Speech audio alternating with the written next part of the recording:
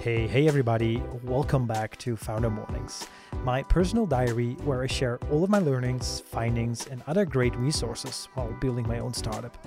And I'm doing this both because it holds me accountable in pushing out more content, but I'm also doing this for you because I remember when I was just starting out, I learned so much by listening and reading from other founders.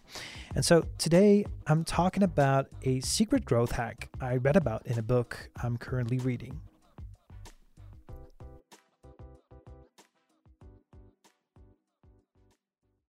So I'm currently reading the book Hacking Growth. Well, technically, I'm reading two books. I'm also reading Billion Dollar Loser, the book about WeWork. But the thing I want to share with you today is coming from the Hacking Growth book.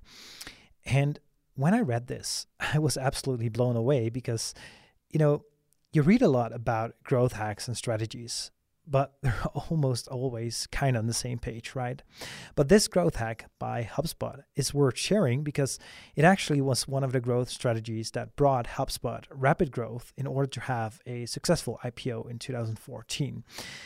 So, and I have to say, this is all based on their own data and research, right?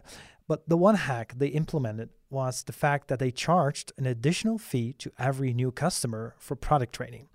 And so I'm not saying you should do this as well, because we at Upvote are most probably not going to do this as well. But the moral of this story is much more about how they came up with this hack than the actual hack itself.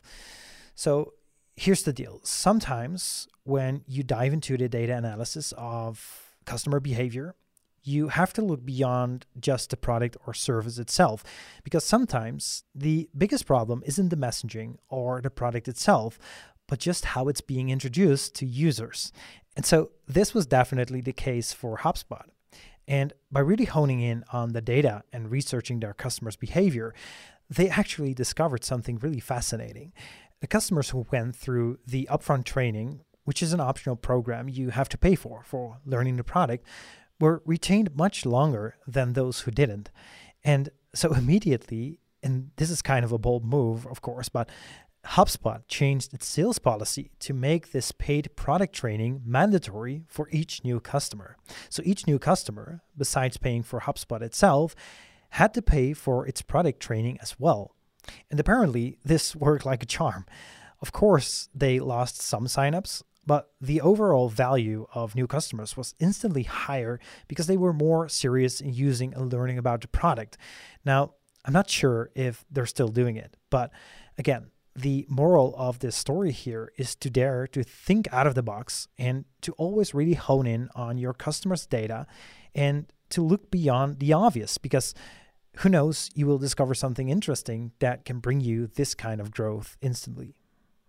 So hopefully this was an interesting episode to you. If so, share it with all of your friends. Make sure to subscribe and do check out foundermornings.com where you can sign up for the weekly newsletter as well.